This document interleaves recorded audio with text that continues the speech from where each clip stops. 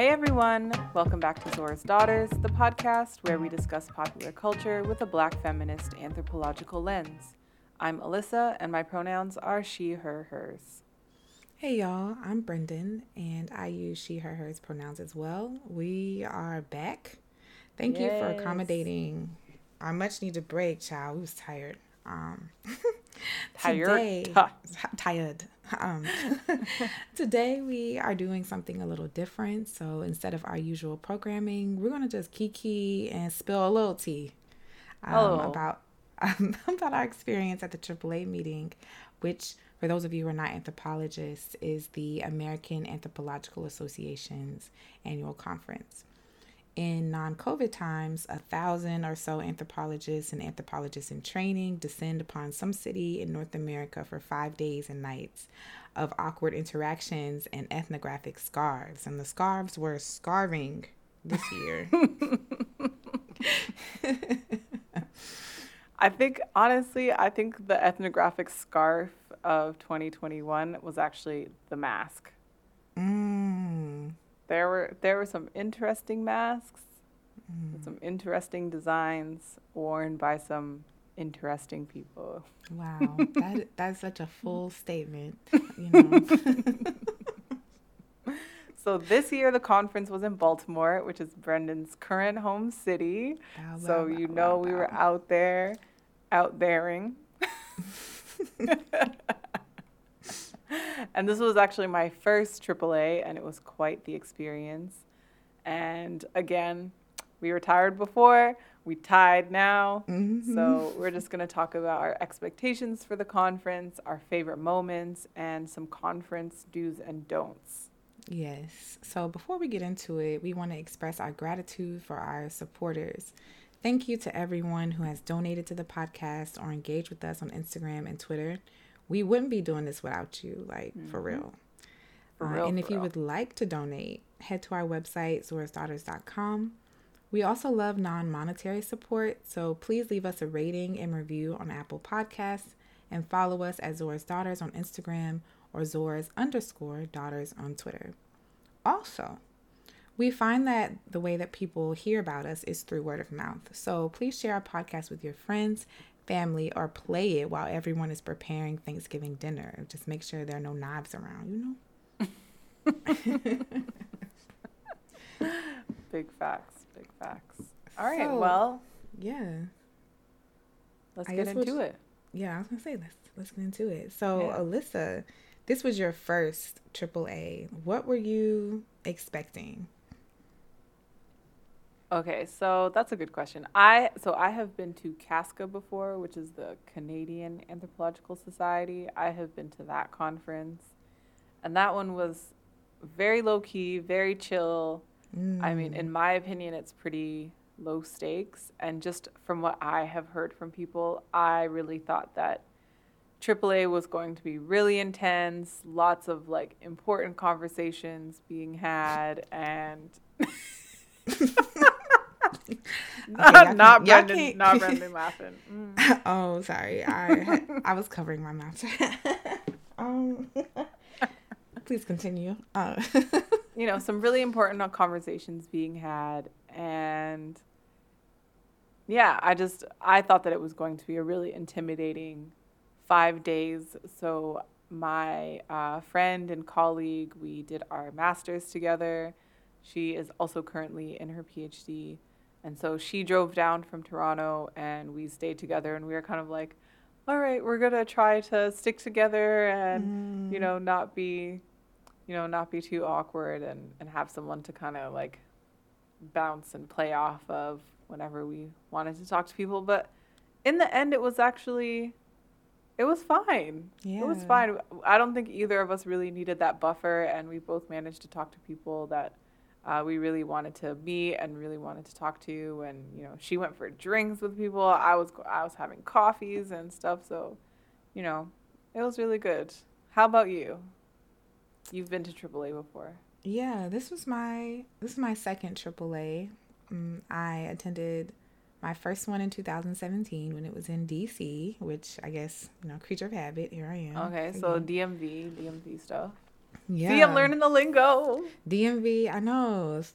Also, I think we have the same outfit on. Okay, sorry. Oh my gosh, we're both. Yeah, we are. Okay, yeah, we both have our Savage X Fenty onesies on. I just realized that. Okay, they're both dark blue. So. Okay. I just got distracted by that. Okay, but yeah, the first one was in 2017. It was a whirlwind. So it was like my first year in graduate school. I only went to AAA because Lee Baker told me to go, so that I could meet more Black anthropologists, because I told him about my experience in my first couple of weeks at our program and how alienating it was. And he was like, don't worry about that, girl. Just come to AAA and meet some more. There are more of us here. So I showed up, and being the person that I am, I knew I wasn't going to go to a bunch of panels and stuff. I was just like, given my experience with academia so far, and at that point it was 2 months. So a few Wednesday lectures, and I'll put it like that. A few Wednesday lectures, and I was like, maybe panels aren't for me. But I did make sure to go to a lot of the ABA events. And the ABA is the Association of Black Anthropologists. Mm-hmm. And so they had like mentoring sessions. They had an ABA business meeting, and that's where the real tea is, at the business meetings. I learned that. I was sitting there like, oh, this is lit. Because it's like a reunion of sorts, a family reunion, but then you also have the like business stuff that has to go on. Okay, so there was someone who was saying this at the reception. This person shall remain nameless. I'll tell you later. But this person was like, yeah, this is like a professional family reunion. Basically, at the ABA reception. That's how it felt. And in the past years, the receptions, because we went to the reception this year together. In the past years, the receptions have been, they felt like a party, and so this year, I guess because of COVID and just everything, it didn't have the same feel, but I still enjoyed it. But we're going to get to that part later. I think that was like in person for me, it was the most impactful to go to events where I actually got a chance to meet people, exchange business cards, talk about my project. Lee Baker took me out to dinner. Thank you. Fed me that night because I didn't, our graduate student travel budget is nada. And yeah, I think it was really a place where I saw like an intellectual community of sorts. So I was very happy about that. This year, AAA was hybrid. So I live here. So I'm like, I'm going to just buy a virtual ticket and see what I could finesse, save myself some money. But you attended in person, like a true good conference goer. How was that experience, the hybrid but in person experience? Yeah, I thought it was really good. I think that's one of the reasons it actually felt less intense. Is because you could do some panels virtually, you could go to some in person. So basically the way it was set up is some panels were in person, some panels were virtual, and some panels and most of the lectures, talks, and receptions were live streamed. So I thought that was really nice because there were just some days where I was like, I really am interested in this panel, but I'm kind of tired, so I'm just gonna watch it from my hotel room. So that was actually really nice. In addition to that, I don't know who decided on the temperature of these conference rooms, but they were cold, honey. Like I had my North Face winter parka, and I was using it as a blanket in some of those conference rooms. Like that's how cold it was. And I was just like, I know that standard temperature settings are determined by patriarchy because men be overheating. Yeah, and I know it's testosterone, all that testosterone. I guess. I know that the reason that we were cold in that room was because of patriarchy, but anyway. um, and I think, but what was nice about it being in person, and of course, it really was a huge reunion. Not everybody was able to be there, but I think that because of COVID and people not being able to see each other for the past year and a half, it just like upped the reunion vibes by 1,000%. And so what I think happens like with virtual events or virtual panels or talks and things like that is people will just kind of sign out immediately, and you don't really get that chance to talk to people and ask them questions or follow up or discuss things with them or invite them out for coffee. Whereas in person, you definitely had the opportunity to hang around and to chat with people and introduce yourself and things like that. So I think that was nice, but on track with it being a reunion after people not seeing each other for a year and a half, like it was a little bit harder to connect with people because everyone was trying to catch up with someone that they hadn't seen in a year and a half or 2 years. And so, for example, I ran into Deb Thomas, who was on our podcast, who I've met before, and every single time we'd run into each other and I wanted to be like, oh, let's grab a coffee or something, I was rushing somewhere, she was rushing somewhere, I was on a phone call, she was going to a panel, so we didn't quite get to connect, but hopefully there will be time for that. Yeah. And I think people are trying to connect. If you've been dodging emails and calling it the pandemic dodge, I may or may not be one of those people. People pull up on you in person, Yeah. Yep. And so if you're trying to avoid people, the conference is not for you. Truly. And I learned that the hard way. I'm sure if you attended, you also were like, oh yeah. I think because there are also fewer people who came, so there was a much higher opportunity for you to, even if it was a fly-by-night sighting, see folks. What did we do? We had a round table. We were busy. We were hopping and popping. I'm going to leave that alone. I wasn't even going to explain that. We were hopping and popping.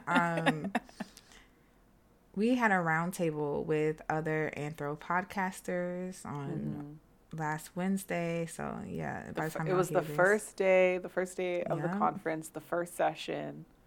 They really just threw us out there. Bam. It was virtual because I had a virtual experience, and then there was someone from the UK on the panel as well, so I think this necessitated it being virtual. My reflections about it was that definitely I had laryngitis, so I was not able to speak, and it was quite pitiful. Y'all, I did all the talking. You all, I told you I'm not great off the cuff. I get very nervous. I've got that social phobia thing going on, but I did it, and I was so proud of myself. You did such a great job. Like, I was just like, wow, I did not need to be here. You did such a great job. You were holding it down in the chat though. You were really holding it down because I sounded like someone had taken slices of my voice. Like it was really. It's not giving what I was supposed to have gave. So we showed up, and I would say that it was definitely a learning experience for both of us on what kind of like anthropological podcasts are out there. And for those of you where we're the only one you listen to, right? There are others, right? There are others that talk about archaeology and make it relatable to popular culture. One of the persons on the panel, he is not an anthropologist, TM, but he uses a lot of anthropology to assess what's happening in his country and going on in the world. He also talks into a spoon, which I thought was like interesting, but he's on YouTube, so I think YouTubers can have that little like flair. We don't have that flair on the podcast world. I do think we have a kind of flair. We do. We do. We bring a little flavor to something. But not spoons. So he brings the spoons and we bring the flavor. How about that? Boom. We bring the seasoning. Bring the seasoning. We bring the spice. I'll speak for myself. I think that will be the last roundtable that I will attend as a participant that talks about podcasting, because I feel like that's not really like, yes, we can talk about it as podcasters, but that's not our main intervention as our daughters. Like, we're not here to be a podcast, right? Like, so there's only so many conversations that I think we can have on a public platform about podcasting as an intervention in and of itself. Yeah, exactly. Yeah. I think it's something that's becoming popular. There was an article in, I think it was Inside Higher Education, where they were talking about how can we get podcasting to be taken more seriously and all of those kinds of things. And that's great.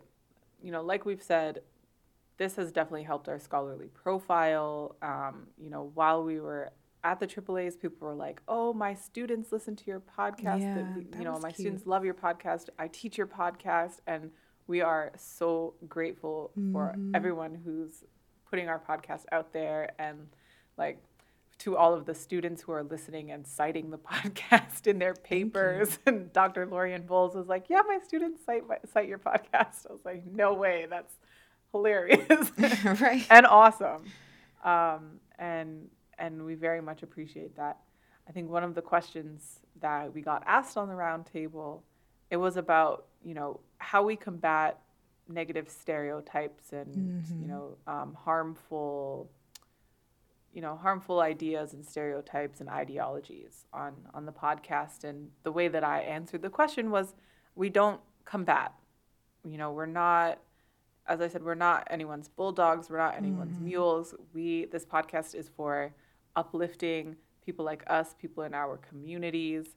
And of course, whoever wants to participate in that by listening is very welcome. But of course, we center the Black women, non-binary folks, femmes, trans people who listen to this podcast.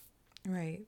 And I think there was a moment where I had to get a little clicky clack on the keyboard in the chat. Because one of the things that I find interesting too is, as Black women, we are invited to bring a certain type of voice onto these kind of conversations about podcasting, right? And what I saw happening was kind of an Alyssa's answer being, how do I say this? Your answer speaking from our particular positions as Black women, right? And this like political choice we make not to do what we're called to do all the time, which is speak to mainstream life, right? In a certain way. And that being kind of defanged or ignored and said, well, yeah, like, as a white person, I too choose not to be combative. And it's like, no, honey, that's, that's actually not true. Or like not the same thing. And so I had to get spicy in the chat on that, just to clarify that, like, even if you see yourself as doing the same thing, like, we're not. And yeah, we're not. So that, like I said, was just an experience where I was like, okay, like, I think that is a space where for our first AAA together, I think that was a good starting point for us. And hopefully in the future, if Zora's Daughters does come back to AAA as representing the podcast and not ourselves, it would be in a different kind of environment. Like, would love to do a meet and greet kind of thing, or like a talk back or something like that. That would be really cool, I think. Yeah. Because we actually met a few of our listeners as well, not just professors, but like actual people who were listening. And that was like, it was such a surreal moment for me to be like, oh my gosh, like this person listens and is excited to meet me. And I'm like, hey girl. Listen, everyone was excited to meet you despite the podcast. They were just like, okay, so for those of you who are, of course, not too involved in anthropology or in the ABA or Transforming Anthropology, which is kind of the journal of the ABA, there was a AAA bingo put out by Transforming Anthropology and the ABA. It was just a little bit of fun. And of course, it was, one of these bingos where it's like things that you've done at the AAA. So, there are things on there like, meet Deborah Thomas or, see Lee Baker's bow tie or, listen to a panel about Black feminist anthropology. And then, of course, who else is on there but the Brendan A. Tynes as one of the options? And I was just like, I actually didn't see it when I first started filling it out to put it on the ZD page. And when I was checking things off, I was like, Brendan Tynes? Who is She's that? a celebrity. She's a celebrity. Who is that? No, I didn't notice it either until I shared it, and then I think I just saw it like a second before you sent the DM and was like, "Did you know that your name was on this?" And I was like, "Oh wow!" And in my head, I was like, "Wow!" The gag is I have a virtual ticket, so so 6 people are gonna be checking that one off. It's like they're gonna be like maybe 6 people who can say that they saw me, but I was able to slide into a few events without being registered. So yeah, that was a funny moment too. I really thought it was interesting. I think I'm always like, no, I'm just a regular girl from the Bronx or whatever. I'm just kidding, from Columbia, South Carolina, just be minding my business. But it was so nice to really connect with people and play the bingo game and do like all of the things. We went out to dinner at a fun spot. Oh my gosh. It was so, y'all, I was feeling sick the whole week and we went and had this nice dinner. I had the best butternut squash soup I have ever had. And the last few bites, my stomach was hurting so much, but I was just like trying to get it in. I had to cancel my entree. They were really sweet about it though. And it was just amazing. Definitely we're gonna have to go back there so I can get my pumpkin spice crusted salmon. Please get so basic. Look, I don't think that doesn't sound basic to me at all. It's the pumpkin spice latte of seafood. No, I'm kidding. But yes, we're getting off track. I did want to say you also had a panel. The panel was fire. An actual panel. Y'all gave papers. And Brendan recited the most beautiful poem during her talk. Cough, cough, she wrote it. I was so incredibly moved. And the folks on her panel just had such wonderful talks. And the discussant, who was Anne Maria Mkudu, so engaged.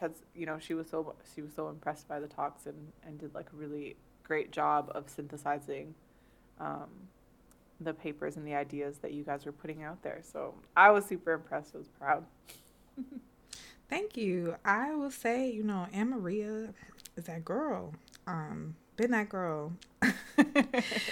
And Anne Maria, if you're listening, that just means that I really like you. And so, because she'll be like, what does that mean? But yeah, she's that girl. And we have been, she's been like a mentor, an academic mother of sorts to me since undergraduate. And so to really just be able to be on a panel with her was an honor in and of itself.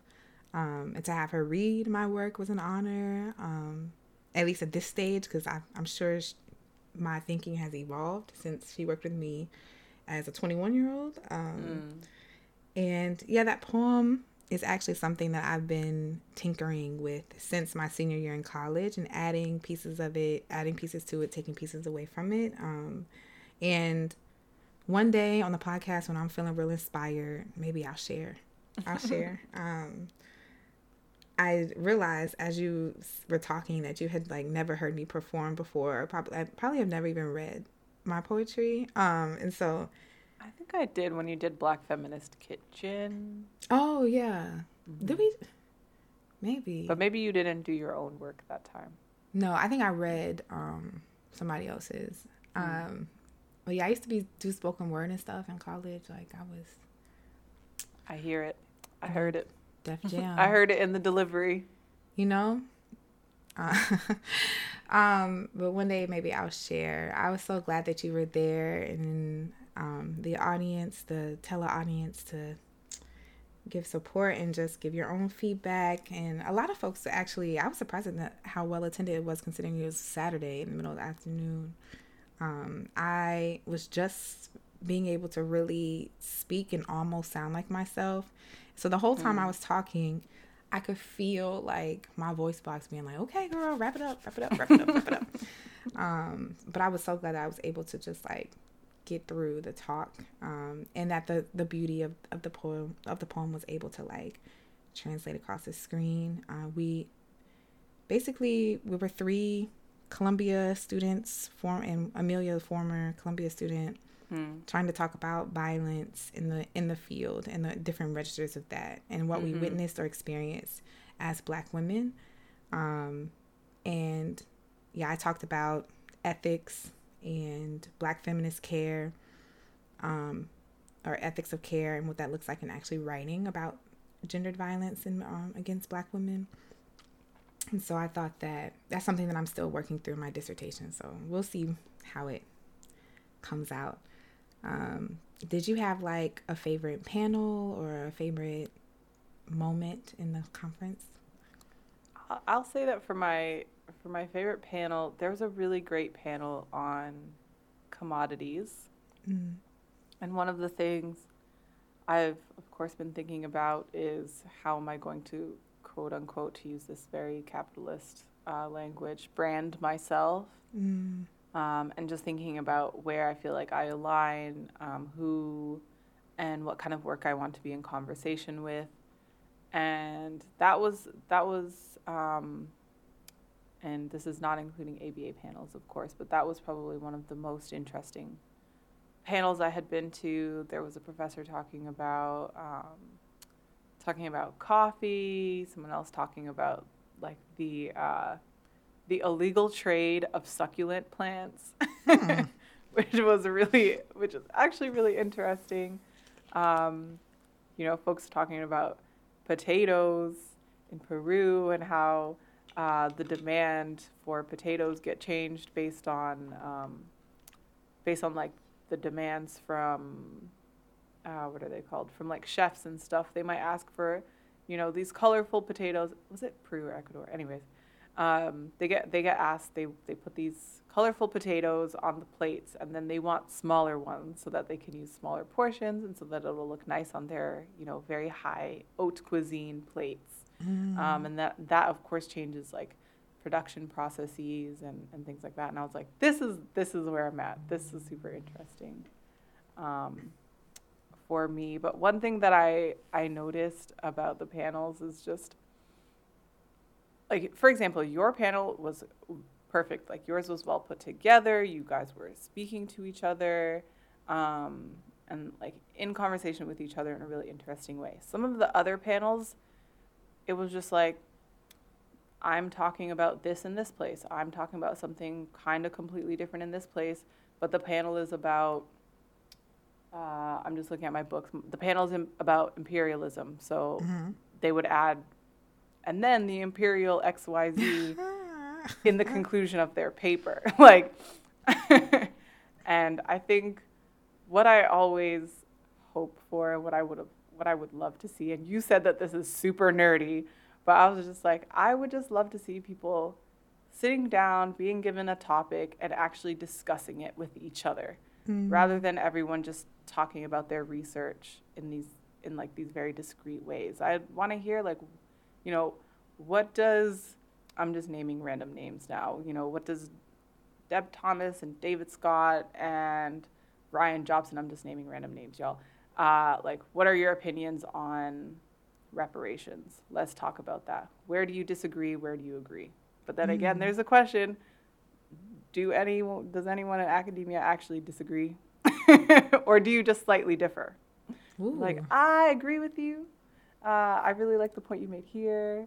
I think I differ on this point, and et cetera, et cetera. So I think, I miss the days, not that I was there for it, but I miss the days of like Foucault and Zizek going at it or something. Like, that's what I want yeah, to see on these panels.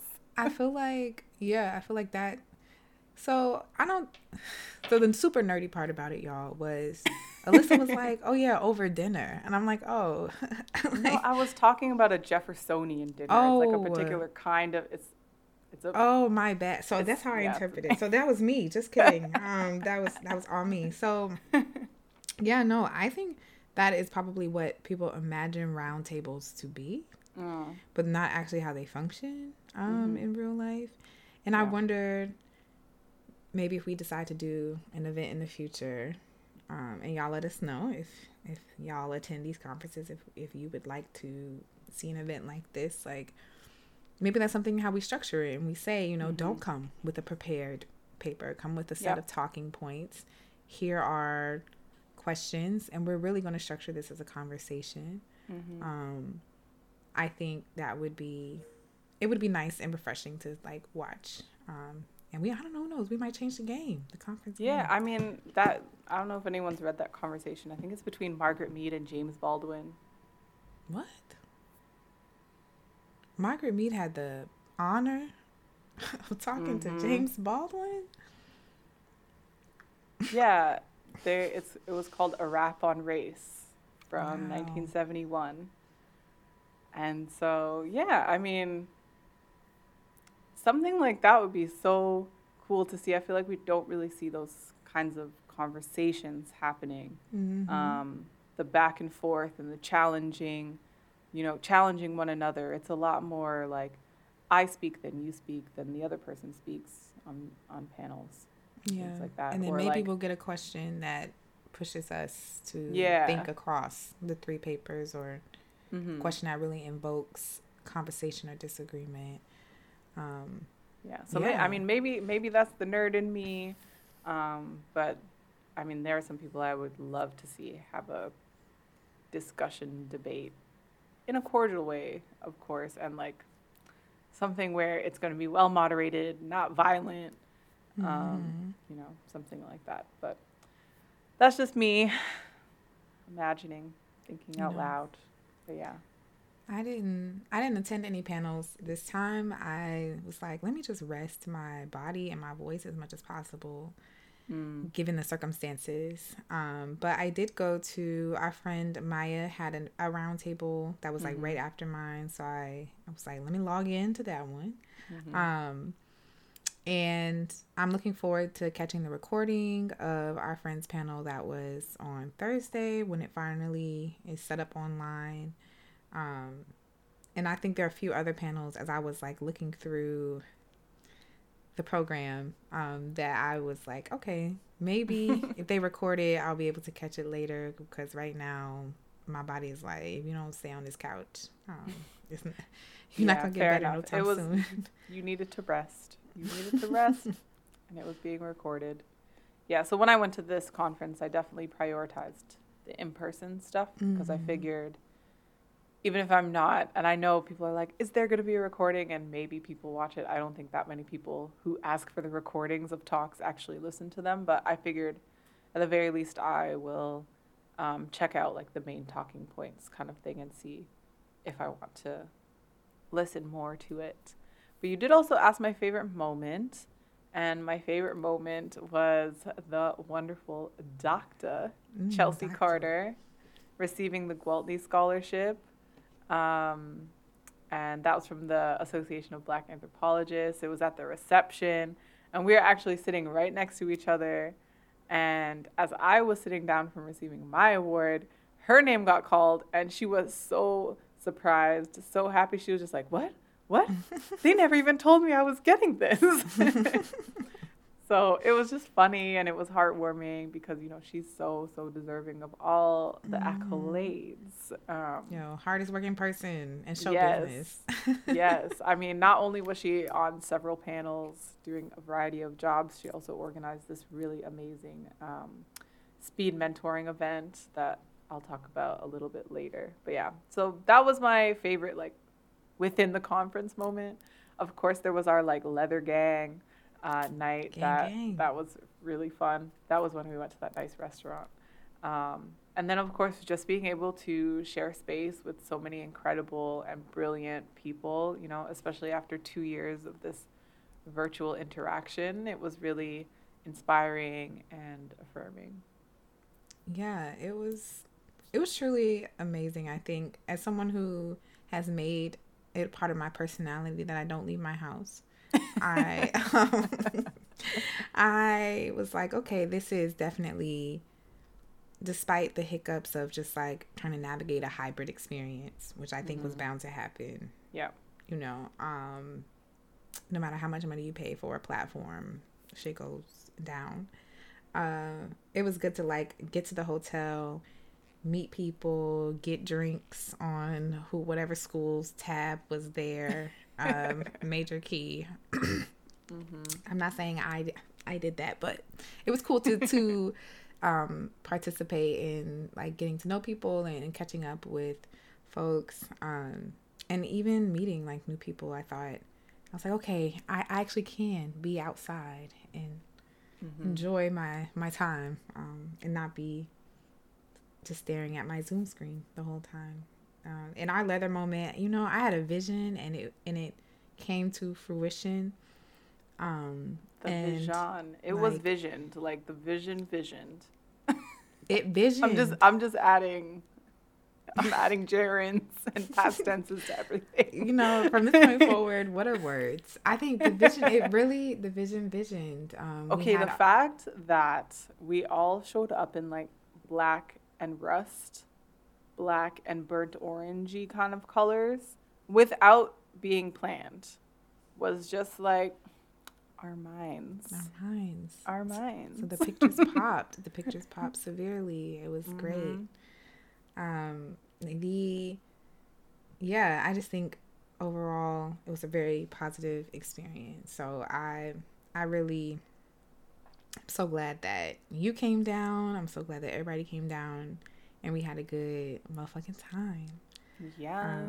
Yes. I think, we said we were going to talk about the ABA reception a little more.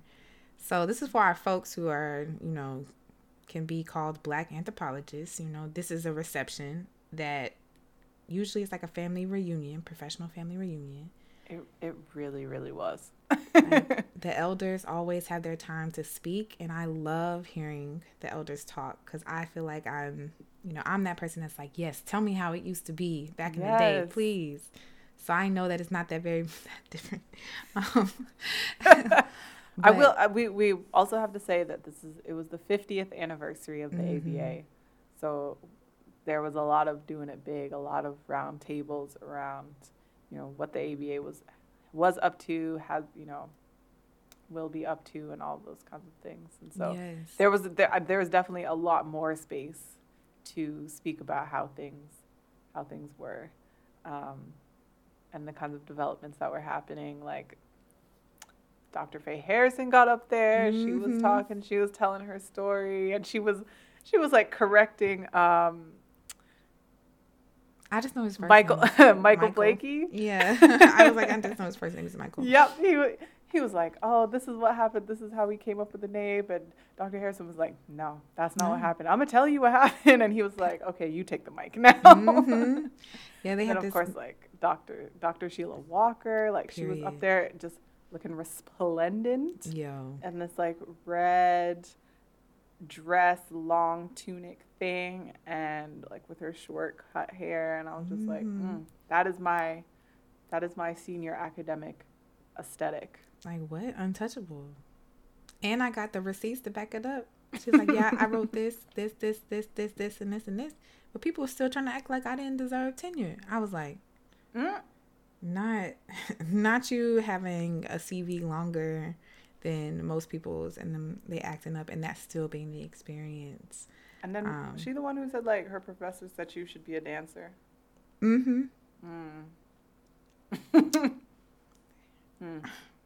It's a shame. It's a shame how shit change but don't. The end of the reception, you know, after all of the ceremony, they gave out the awards for folks, and You know, there's usually a part where we turn up. So the DJ had the music going. Alyssa had to leave. I had to leave. I wasn't feeling well again. Brendan had to get up in the middle of the speeches and grab me the food because I was like, I think I'm feeling sick. But that was but that was nothing, y'all know. It was fine. I appreciated it because I would have been too shy to do it. But Brendan was just like, she just walks up, grabbed the box, and like threw it at me and was like, here you go. Not in a rude way, of course. I was trying to pass it to you so like quickly so that they couldn't say anything, you know, just like here before they noticed that I just ran up and took this food. I think when people saw me like slowly eating a little bit of the apple, they were probably like, oh, I see what's happening. She's sick. But I heard that the wobble happened, and I want to know about it. Who was joining in on the wobble? Like, was Bertin Louis doing the wobble? Was the wonderful Rashay J. Daniel Barnes doing the wobble? Rashay was doing the wobble for sure. Pasama. Hey girl. Hey girl. Was there. Kami was doing it with us. It was like an appropriate length wobble too, because some DJs play the whole song, and it's like it's been a pandemic. Some of us exercise, but some of us made being at home part of our personality.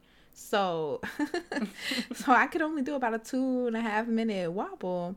I did join in. I was like, I should probably go home, but who are me not to live up to my Southern lifestyle and not participate? But I was the only one who did the I don't know if there's like a few different versions. So I did the shuffle. I actually don't know how to do the wobble. Okay, so that's our next time we see each other, we're gonna practice that. And I'll teach you both versions. So I did the one that like there's like a shuffle in the middle of it, and people were like, "What?" I was like, "Wow, y'all don't know about the shuffle? Is that a South Carolina thing?" But that was fun, and I was convincing myself that it helped the laryngitis go away. But yes, there was a wobble. There's good music going. Like I think people were in there partying way past the time that I left, and I left I feel like you left kind of when things were formally done. I think I left like an hour after you, and people were still in there going. I wish some of the elders had joined us in the wobble, but they were like cheering and taking pictures and stuff. It just felt very family reunion for sure. So do we want to talk about the elephant in the room, which is when we are present, people are always hating on us? Mm-hmm. Okay. Yeah, I think if folks were following the tweets, probably saw some tweets about folks being anti-Black at the conference. Mm-hmm. When are people not? When are people not? But this was particularly interesting. Yeah, I would say you take the floor because I was gonna say I'm like as you're talking, I'm like, how do I say this? I think it's one thing to talk about ethics and solidarity, right? It's another to actually practice them if you do believe in quotes solidarity across racial or ethnic lines, right? And a lot of times I think people think solidarity and accountability in solidarity looks like calling out Black people for not including them in their calls for whatever. And so that was one of the anti-Black things that was happening, right? Like, I am of the opinion, the controversial opinion, that Black people do not necessarily need to explicitly say or call you into our movements, right? Like I'm of the opinion of just like if it's Black liberation and we truly believe that Black people sit in the matrix of domination or whatever, and when we get free, all of y'all get free, offer it, right? So, and we saw this kind of last summer with the kind of Asian American, Black American faux rivalry that people were constructing. And what was happening at the conference was this pitting against of the contributions of indigenous anthropologist scholars and Black anthropologist scholars in ways that was really truly anti-Black, because it wasn't Black people saying anything. It was people showing up to Black women making comments, right, and being anti-Black and saying, well, why aren't you doing these things that actually position us higher than you as a Black scholar? And so I always struggle when I see those things happening, because the fighter in me, the Leo Mars, is want to bite back. But then the professional in me is like, don't. You don't got no job, so don't. But I definitely observed that on Twitter. And as someone who wasn't there in person or didn't really go to various panels, I was like, I wonder how this person's comment was contorted in order to fit this critique, quote unquote, that you have, right? And I mean, because even thinking about what you said on our panel, right, and like how that was contorted, and the tweet that I saw, which was a complete distortion of what was tweeted from the Transforming Anthropology page, to fit a particular agenda, which was the rightful agenda, which is the increased inclusion of indigenous scholars. So it's one thing to argue for that and let that be your fight all on its own. It's another to see Black people celebrating themselves and each other and say, but what about us? And so I think folks who are thinking about interracial solidarity, interethnic solidarity, etc., need to be thoughtful about the ways that you are subconsciously and consciously asking Black people to carry you across the bridge to freedom. Because what would it have looked like to say at AAA, this was an amazing talk. Why don't we lobby for an indigenous scholar to lead the keynote next year? Right? That's a completely different tweet than you said natives. Well, why did you say natives? And then we're not supposed to, that's completely different than an attack. But yeah, it gives very hater energy, and I don't like it, because we're not all fighting for the same piece of the pie, right? Like, we're not all fighting for that. But that's really all I have to say about that. I did hear some quite familiar words being passed around from presentation to presentation. I know you also were privy to some things. I was hearing some very familiar verbiage that I have heard, that I have said, that you have said, that folks we know have said in people's presentations. I know we're not supposed to talk about this, probably, especially not as grad students, but theft is a thing in academia. For all of the ethics talk and the anti-plagiarism talk, there's definitely a contingent of people who don't present their research, or who present particular parts of their research, or don't give everything away until they've actually published something, because theft is a thing. Yeah. And it's some of y'all's faves. And it's some of our faves' favorite thing to do. It's the faves, Yep. The fave. That's all we can say before we get tenure. And I think that's not really reflected in our do's and don'ts, but we'll come back to that. Like, the do's and don'ts of conferences, and when it comes to sharing your work. So yes. Yeah, maybe we should transition to that. Our do's and don'ts. Yes. All right. Our transition. Also, I just want to say, y'all, we're actually pretty much speaking off the cuff. And we did not plan or script this episode as we usually do. So please let us know if you like this episode, if you like how it's going, if you're enjoying the conversation, and if you would like us to do more episodes like this, where it's just us going back and forth and chatting and shooting the shit like we usually do. Just not on the air. Yes, definitely not. So, our do's and don'ts. My first one that I will say is do look up who will be there in advance. Yeah, don't be okay? like me. Look up who's going to be speaking on the panels. If you want to meet them, you can email them in advance to set up a coffee meeting, or you can just accost them, which is kind of what I did, like with Dr. Cami Maddox Winfield. She was fantastic. She's lovely. And yeah, there were some people that I would have liked to have talked to, like Deborah Thomas, as I mentioned earlier. She was on our episode on reparations, and we just kept kind of running into each other and saying, "Hi, how are you? Let's see. When will I see? Okay," kind of. It was one of those things. I definitely should have contacted her in advance. Since she's in very high demand, she's very wanted. Yes. And so as far as preparing, I fumbled a chat, y'all. I approached Dr. Faye Harrison. She had just given the distinguished lecture, and I introduced myself, and I choked. Okay. I was just like, "This is a really great talk. Thank you so much. Like, enjoy your dinner." She was on the way to dinner with Akhil Gupta, and after the lecture. So I also didn't want to hold her or anything, but afterwards I was like, "Oh, I could have said, outsider within was so important to me," or at least something like that. I've mentioned it before. I have social phobia.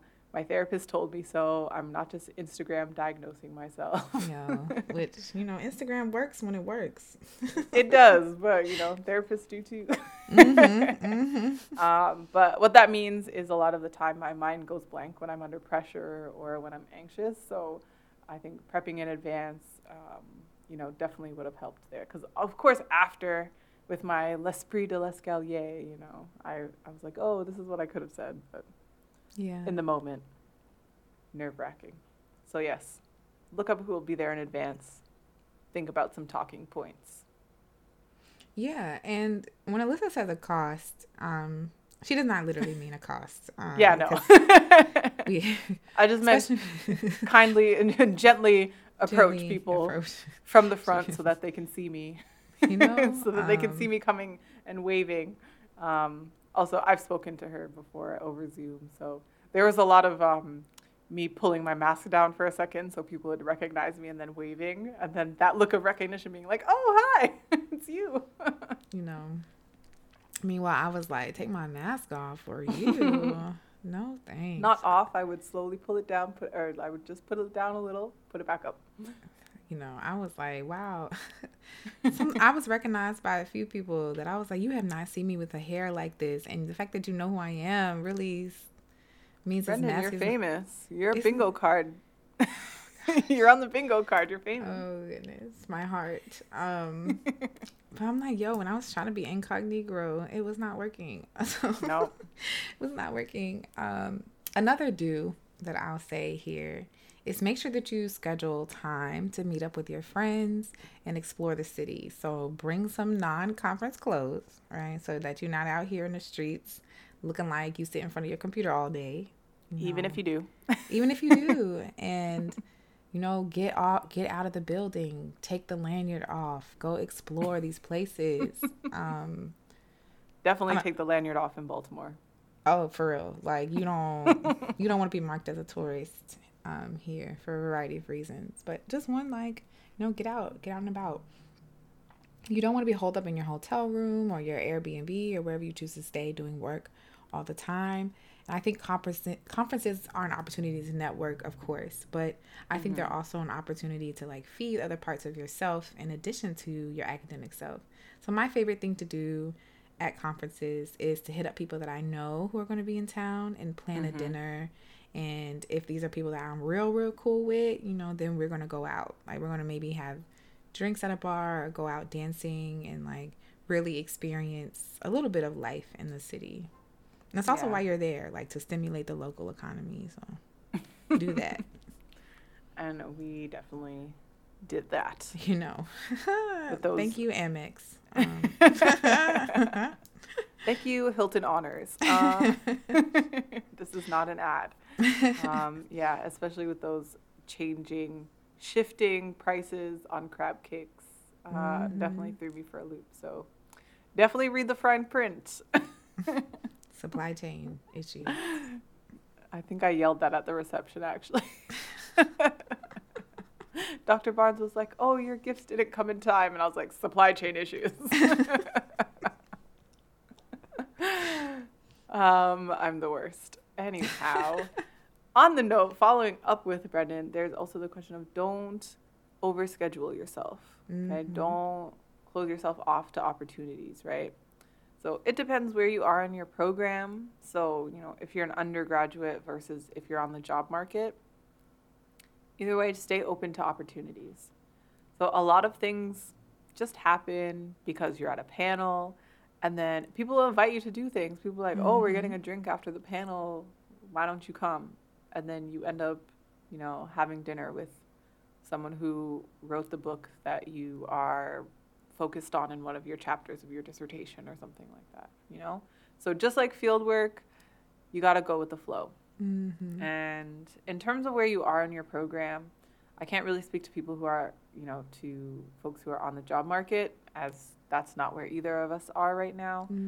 But if you're an undergrad, just start talking to people about your interests, ask about grad school or other kinds of, alternative academic jobs if that's what you're interested in. There was an entire panel actually about like anthropologists outside of the academy. There's another one about anthropologists in different departments. So anthropologists who are in economics and philosophy departments. I don't think it was philosophy, but definitely like economics and people who are in like climate change schools and stuff like that. So it's a good opportunity to talk to people about what you can do with your degree in anthropology.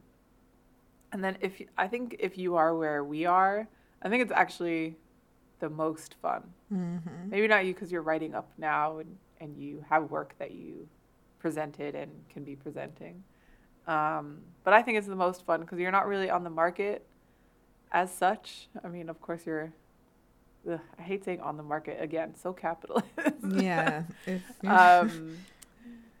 But that's not the language though. That is how we describe it. That's just the language. So but for me, the stakes, the pressure, it's pretty low. I can just talk to people and connect with them, and what I think was important was starting to build a network of mentors and people who will become my mentors, hopefully, as I grow and get to know them better and we connect more. And so on that note, I wanted to talk about the speed mentoring session that Dr. Chelsea Carter organized. It was amazing. There were like 30 professors, 30 mentors, all in different stages of their academic careers. And there were 5 rounds, and you got to spend 15 minutes with a specific professor related to your work. Or who you might have wanted to speak to, and you could ask them any questions, and it was just like very open, very supportive. And I met with a couple folks that I had met before and spoken to before, and then some others that I wanted to get to know a little bit. And then part of the deal is that they're going to follow up with you and in the future, and and then you get some advice, and I got some really great advice. That's really cool. The following up piece is the coolest piece of that to me. And I think that's what distinguishes that event from other speed mentoring events that I've heard about. So that's really amazing. I think also pulling out something from what you said about mentorship as something as a relationship that develops over time. I think one of the movie stories about academia is that you kind of like stumble upon these mentorship relationships, and from that point forward this person is as invested in you as you are in like them, but it actually is a relationship just like any other that takes time to develop. And maybe a conference is a place where you do have that initial conversation, but then you're able to like grow that. So I think that is also something important to note. So if you don't meet new people at conferences or potential mentors at conferences, that's not a negative thing either. There's other opportunities to like meet folks. So don't feel the pressure to like do that. I will say, going with the flow is what allows me to make organic connections that I think last for years, and not just with professors, but also with other students. Like you want to, let's say, build your network vertically and horizontally, because one day, if I ever decide to become a professor, I'm going to have like a group of people who are in that same kind of position as me, and we're able to read each other's work, offer feedback, offer support, wear matching outfits at conferences. That's going to be a thing moving forward. I want to say though, as a don't feel pressured to do social events or activities that take you out of your comfort zone and particularly make you feel unsafe. So that is an issue at conferences, especially for those of us who are marginalized due to our gender. So if you identify as a woman, in particular, sometimes you get invitations to do things, right, that take you out of your comfort zone and make you feel unsafe. And I want to bookmark, just based on what I've heard from people's experiences with conferences, and also from my own experience with a professor at a conference a few years ago, to just say, like, you don't need to agree to every coffee date or drink invitation or any other invitation just because a professor or someone in power invites you to that. Sometimes that might be an opportunity, yes, to mentor or chat, but other times, like I've heard of people meeting up with folks after panels and being invited to dates or being, or being put in other compromising situations. And so that's something that you definitely want to say, okay, let me gauge this person, see if this is something that makes me feel comfortable, that feels edifying, that contributes to my growth. And if it doesn't, then say, well, actually, I plan to go to this panel at this time, or actually, and just, or I have to work on my paper, even if you don't have a paper, something like that. And try to get it out of the situation as easily as possible or safely as possible. Yeah, I think that's a really good point, and I think it's important to say that and make sure that that is underlined for folks. Yeah. On the note of mentoring, I think I want to say, don't think that you need a specific ask to reach out. Maybe that's just me, but being first gen, and one of the things I'll say is that in Canada, there isn't really this emphasis, at least not when I was an undergrad, on seeking out or cultivating mentors, right? That's interesting. So I hadn't really developed this skill, and so even if there were people I'd want to connect with, I wouldn't really reach out unless I had something specific, right? Like something specific I thought of. I thought if I was just like, oh, hey, I want to chat, they'd be like, I don't have time for this. Ain't nobody got time for that, right? But then also dropping in someone's inbox with a request when you've never met them before, that's not cute either. And I learned that the hard way. But I did learn. And so during that mentoring event, Dr. Sarah Bruno, she told me to be very specific about what I'm looking for. She was just like, well, I'm I'm paraphrasing. She didn't say this, but don't just pop up in an inbox talking about, I just want to chat with you because you're famous or something like that, right? You should talk about what about their work interests you, why they might be able to help you. Some professors, particularly Black women professors, they get these kinds of requests all the time. So don't take it personally, right? If they're like, no, I don't have time, I can't take this on. I've definitely gotten that. You just have to find your person, so to speak, right? But for many professors, it's part of their ethics to mentor students. And a lot of them are really interested in helping people from similar backgrounds to them, or people who have had challenging backgrounds, and supporting them through, through a program, getting them into academia, because they understand that our voices being present in that place, in that space, is very important. So definitely don't be afraid to let them know something like, hey, I'm a Black woman, I'm in an all-white department, and I'm writing about Black people, and no one's going to read my work the way that it needs to be read, so I want to develop a relationship with someone who will hold me accountable to Black studies and to Black people. You can totally say something like that if that's the case for you. So find out what your specific ask is, that you want to develop over time, but don't necessarily ask them to do labor for you in the first email. Yeah, I think the way that I've approached people, which has worked and sometimes doesn't work, so take it with a grain of salt, it's just, you read something of theirs, and if this is someone whose work changes literally how you approach your own, right? I usually come in with your work is so impactful to me because of X, Y, and Z and the ways that I'm thinking about X, Y, and Z. I would like to talk more about that. And since it's stuff they've already written, unless it was, written in 1985, they don't need to revisit it, right? There's no work on their part. And it's just usually this person is able to help you think more through your ideas through that way. But yeah, just I want to chat with you because you're famous, you've already had a connection or established connection with them through their quote fame, right? Or through their work. It doesn't necessarily have to evolve into like a personal relationship. Because no person has the capacity to have a personal relationship with everyone who interacts with their work. Like nobody can do that. And if you try to do that, I feel like that would just, just make you crazy.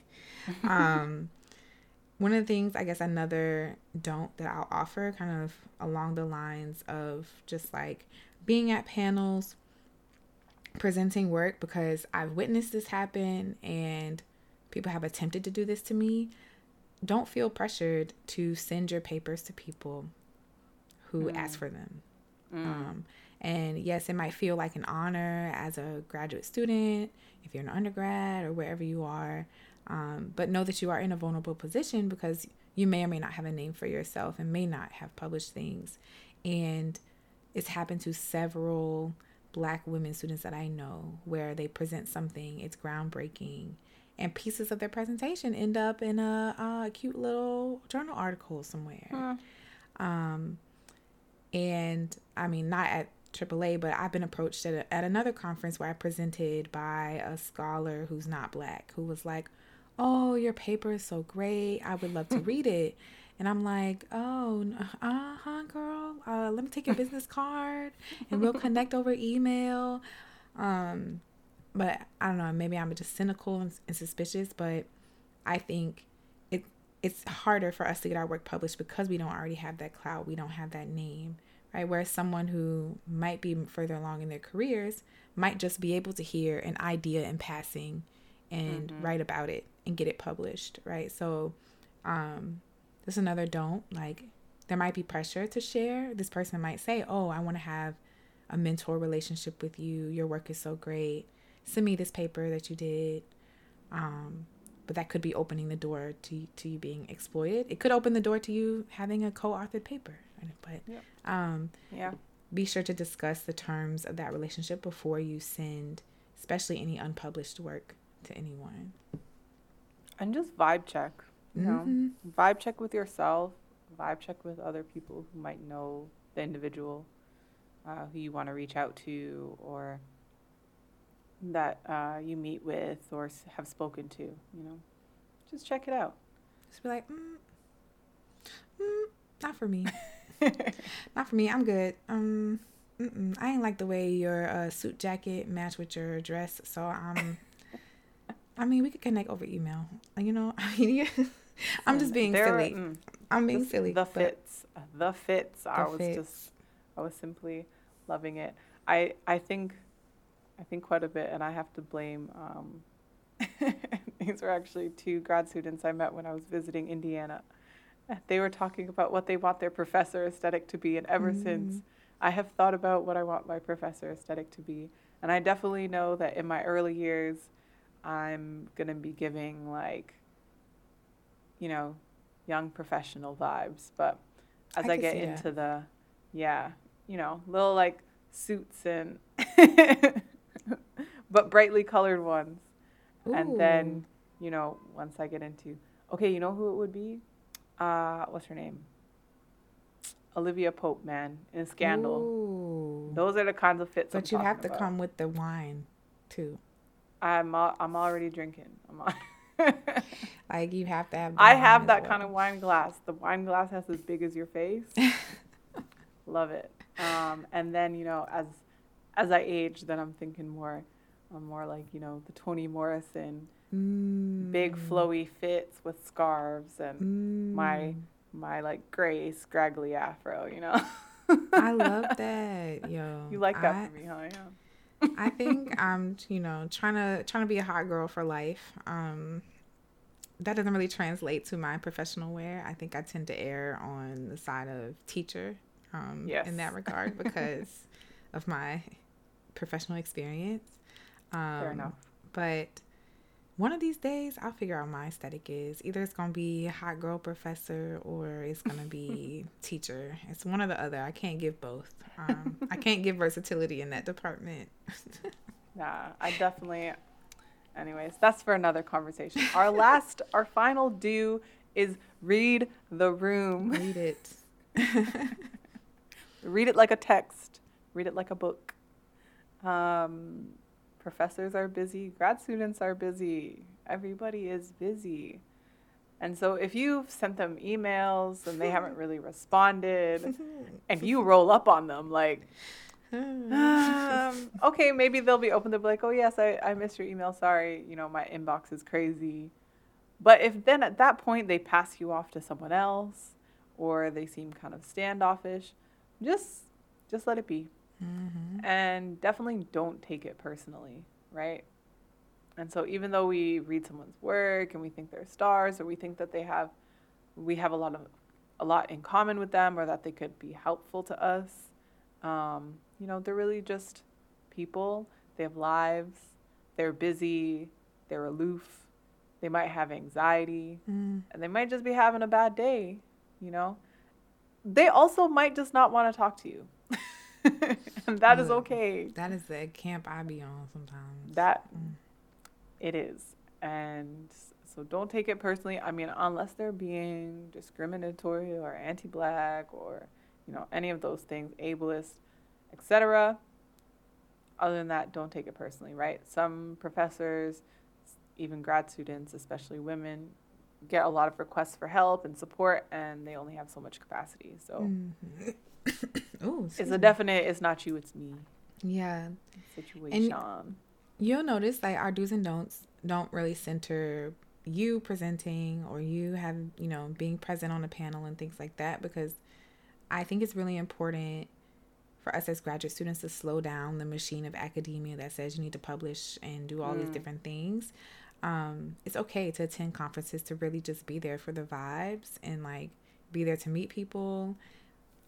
So do take your time with presenting, because I do think that there's a certain kind of quality of work that can come forward from sitting and marinating and thinking through things versus feeling this pressure to get your name out there and be seen in a particular kind of way. And I feel like there's value in not chasing this idea that you need to be some kind of scholar. So I will say definitely take that approach. And I completely agree with that. I think one of the things I was told early on in the program was if you publish something, you have to stand by it. And what you might want to say in your first year might not be what you want to say by the time you finished field work and spent 2 years marinating on it. Oh, absolutely. So I think that there, at least from what I saw, there are a lot of people who just got up there and was like, I did some research. I have to say something. So here's what I'm going to say. Mm-hmm. And I think that taking some time to reflect and just chill and meet people is good. That's fine. If you do want to present, maybe it's a presentation for you to get feedback from people, for you to, have people ask you questions that might push your work further. But I think, definitely don't put pressure on yourself to present something that is going to change the future of anthropology on your first shot. Yeah. The last thing that I wanted to say is I just wanted to say thank you so much to the ABA. I was awarded the Janetta B. Cool Travel Award. Yes, that is definitely what helped me be able to actually go to the conference in person. And I really, really appreciate everyone on the committee who chose me and another student to receive this award. So thank you. Thank you. And, follow Alyssa's lead. Apply for these travel awards. You never know. You never know what you're going to get. And conferences are expensive. That might help subsidize your experience. You will receive an award. That's an opening to a network and to a community of people who have. So for those of us who are, first gen, low income, ourselves, it's important to think about what are the ways that they are already being made to make these places more accessible for us. Mm-hmm. And then how can we push back? Because there's always more room. But yeah, I feel that's all we got. That's all I got for y'all today. We will be back to our regular programming for our next episode. So thank you all for listening. This episode was produced by Alyssa James and Brendan Tynes and distributed in partnership with the American Anthropological Association. This season of the podcast is generously funded by a grant from the Arts and Science Graduate Council and donations from listeners just like you. Thank you all so much for your support. If you liked this episode, please share it with your friends, family, or frenemies. Mm-hmm. We would love to hear what you have to say about this episode, especially since this was a completely different format than what we usually do. So be sure to follow us on Instagram at Zora's Daughters and on Twitter at Zoras_Daughters. For transcripts, syllabi, and information on how to cite us or donate, visit our website, zorasdaughters.com. Yes, we love to see the support. We love to see the engagement. It really builds us up. But last and not least, remember that we must take care of ourselves and each other. So until next time, bye. Bye.